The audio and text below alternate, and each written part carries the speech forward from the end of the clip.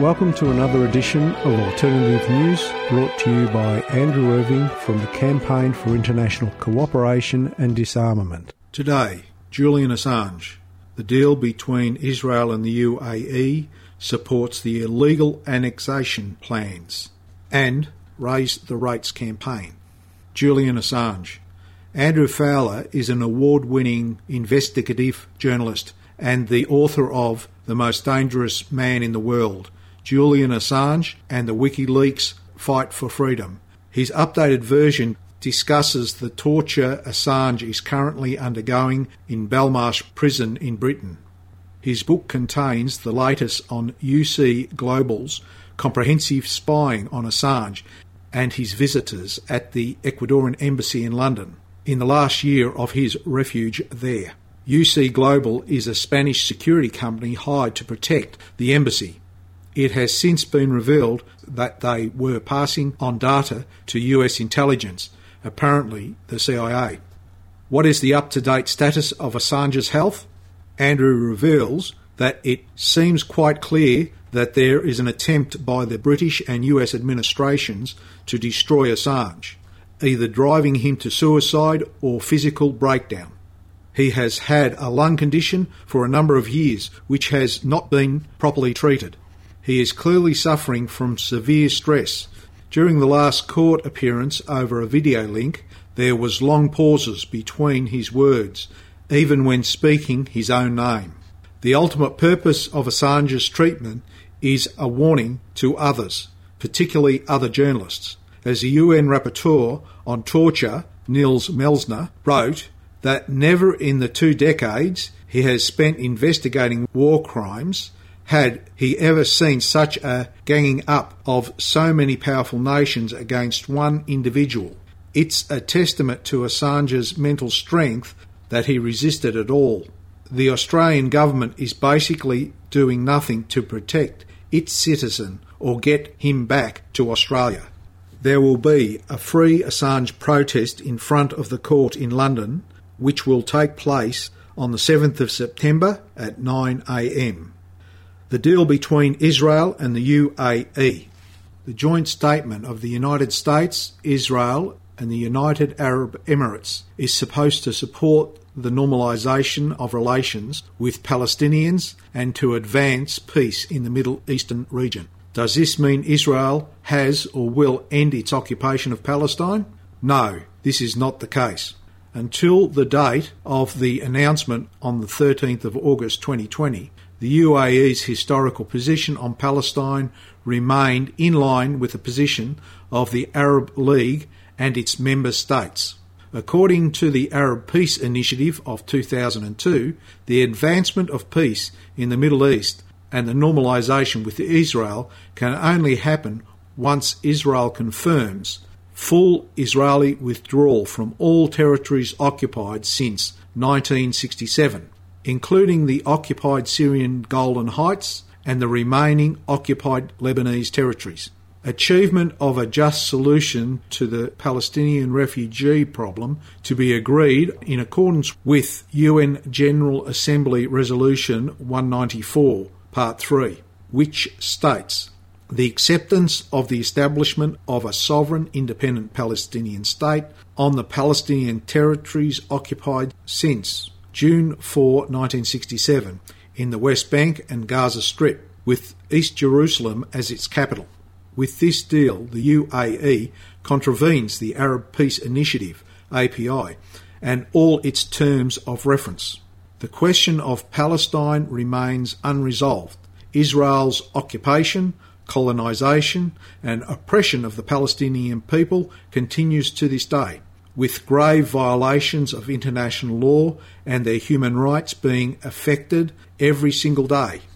For the Palestinians, the day of this announcement on the 13th of August 2020 will also remain as the day when Israeli warplanes launched airstrikes targeting several locations in the Gaza Strip, including the United Nations Relief and Works Agency for Palestinian refugees in an elementary school in Al-Shati refugee camp. So what are the implications of the UAE's acceptance of normalising relations with Israel. This is the first time for an Arab country which is not in a direct state of war with Israel to agree on having full normal relations with Israel. With this move, the UAE has decided to weaken the Arab, Islamic, Palestinian and international position calling for an end to Israel's occupation and the achievement of Palestinian self-determination and independence. This deal is also opening the door to a normalisation of relations between Israel and other Arab countries, rewarding Israel, the occupying power, with normalisation before resolving the question of Palestine in all its aspects, for a solution is unacceptable, irresponsible and dangerous. The deal not only encourages Israel to continue rejecting the principle of land for peace and the two-state solution based on the pre-1967 borders, it serves the Greater Israel colonial project between the Jordan River and the Mediterranean. Following the release of the joint statement, PM Netanyahu deliberately labelled the deal as peace for peace. He also said, "Who would have ever dreamed there would be a peace agreement with an Arab country without our returning to the 1967 borders?"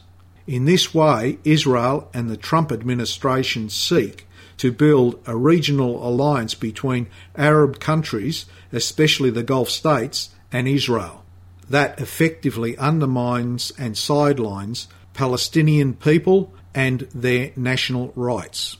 As such, this agreement means UAE complicity with Israel occupation and de facto annexation of Palestine. This will continue to undermine the security of the entire region and the world and undermine efforts to achieve genuine peace and stability in the Middle East.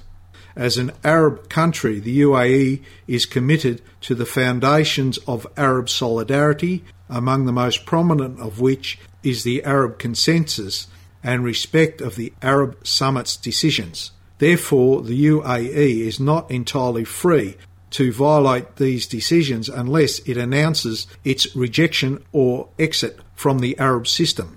The national interest of every Arab country, including the UAE, is defined in line with its Arab and international obligations.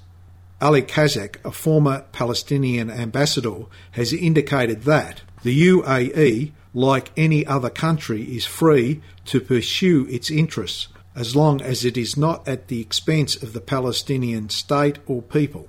The UAE has no right to negotiate in the name of the people of Palestine or to compromise their interests. Is this deal in line with the constitution of the UAE, the Arab and the Islamic summits, and the Arab Peace Initiative? The deal is inconsistent with the constitution of the UAE, which underlines that it is part of the nation of the Arab world and therefore bound by the ties of religion, language, history and common destiny. While Emirati officials have presented the deal as a victory for the Palestinian cause and regional peace, in reality it is contradicted by the fact that it has been achieved under the framework of the US-Israeli initiative aimed at maintaining Israeli occupation and colonialisation and occupation of Jerusalem, the heart of Palestine, and hundreds of millions of Arabs and Muslims worldwide. All the political and civil components of the Palestinian people in homeland exile and the diaspora expressed their unanimous rejection and condemnation of this tripartite declaration, which was described as a betrayal of the just cause of the Palestinian, of Jerusalem and the Al-Aqsa Mosque compound. Through an official statement, the Palestinian leadership rejected this deal and described it as a blow to the Arab Peace Initiative and the decision of the Arab and Islamic summits, as well as an aggression against the Palestinian people. The leadership called on the UAE to withdraw from this disgraceful declaration immediately. It emphasised that the Palestinian Liberation Organisation shall remain the sole and legitimate representative of the Palestinian people, and that there should be no correlation between the illegal Israeli annexation plans and any step of normalisation with Israel by the UAE or any other Arab state. Further, it stated, neither the Emiratis or any other party has a right to speak on behalf of the Palestinian people. The Palestinian leadership shall allow nobody to interfere in Palestinian affairs or decide on their behalf regarding their legal rights in their homeland. The US, Israel and the United Arab Emirates Declaration of Normalisation of Relations has nothing to do with solving the Palestinian question or helping to promote peace in the Middle East. It has everything to do with supporting US President Donald Trump's campaign to win a second term in office, as well as boosting Benjamin Netanyahu's hold on power and bid to avoid jail for his alleged corruption. From the time Israel was created in Palestine in 1948, it found friends and formed alliances with the world's most corrupt, criminal and dictatorial regimes, from apartheid-era South Africa to the Shah of Iran, from Nicaraguan Somoza to the dictators of El Salvador, Guatemala and Chile, and the current ones such as Myanmar's generals and Philippines President Rodrigo Duterte. In order to dress up this treason in front of the Emiratis, an Arab nation, and present it as patriotism and concern for Palestinian interests, both the UAE and the United States announced that under the agreement Israel would suspend the annexation of parts of the occupation of the West Bank. Hours later, however, Netanyahu made liars of them by announcing in Hebrew to the Israelis that he remained committed to the annexation. Over 14 million Palestinians, supported by hundreds of millions of Arabs, Muslims and many others from around the world, are determined to resist Zionist colonial apartheid and achieve self-determination and the right to return to their homeland, no matter the cost and sacrifice and how long it takes. The truth the Zionists ought to realise is they can sign deceitful agreements with all the Arab regimes combined, but they will not be able to normalise their relations with the Arab people as long as they continue to deny the legitimate rights of the Palestinians, and above all the rights of the refugees to return to the cities and villages that have been ethnically cleansed. The Zionists will never be able to have peace in this way. Regimes come and go, but the people stay. The international community must force Israel to comply with and adhere to international law and the relevant UN resolutions. This is the only way to bring about a just and comprehensive peace in the region and resolve the Palestinian question. Raise the Rates campaign. Over the last few months, the Australian Council for Social Services, ACOS, has been campaigning for a permanent increase in JobSeeker that protects the people from poverty. On September the 25th, the coronavirus supplement will be cut by $300 a fortnight from its current $550. It is cruel and devastating to cut the incomes of people who are only trying to cover the basics, especially during this ongoing crisis. Raise the Rates campaign is holding a day of action on Wednesday, August 26th from 9 a.m. to 5 p.m. via Zoom for supporters to speak out, build the pressure on political leaders and participate in digital and other activities. Use the day to call or write to the Prime Minister, the Treasurer and Members of Parliament, telling them how much harder the $300 a fortnight cut it will make for people to get by. There will be phone calling happening on the day. If you are interested, you can log on to the Raise the Rate campaign on Facebook. Thank you for listening to Community Radio 3CR, brought to you by the Campaign for International Cooperation and Disarmament. I am Andrew Irving, looking forward to your company next week.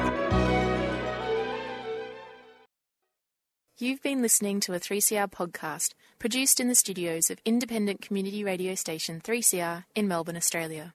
For more information, go to allthews.3cr.org.au.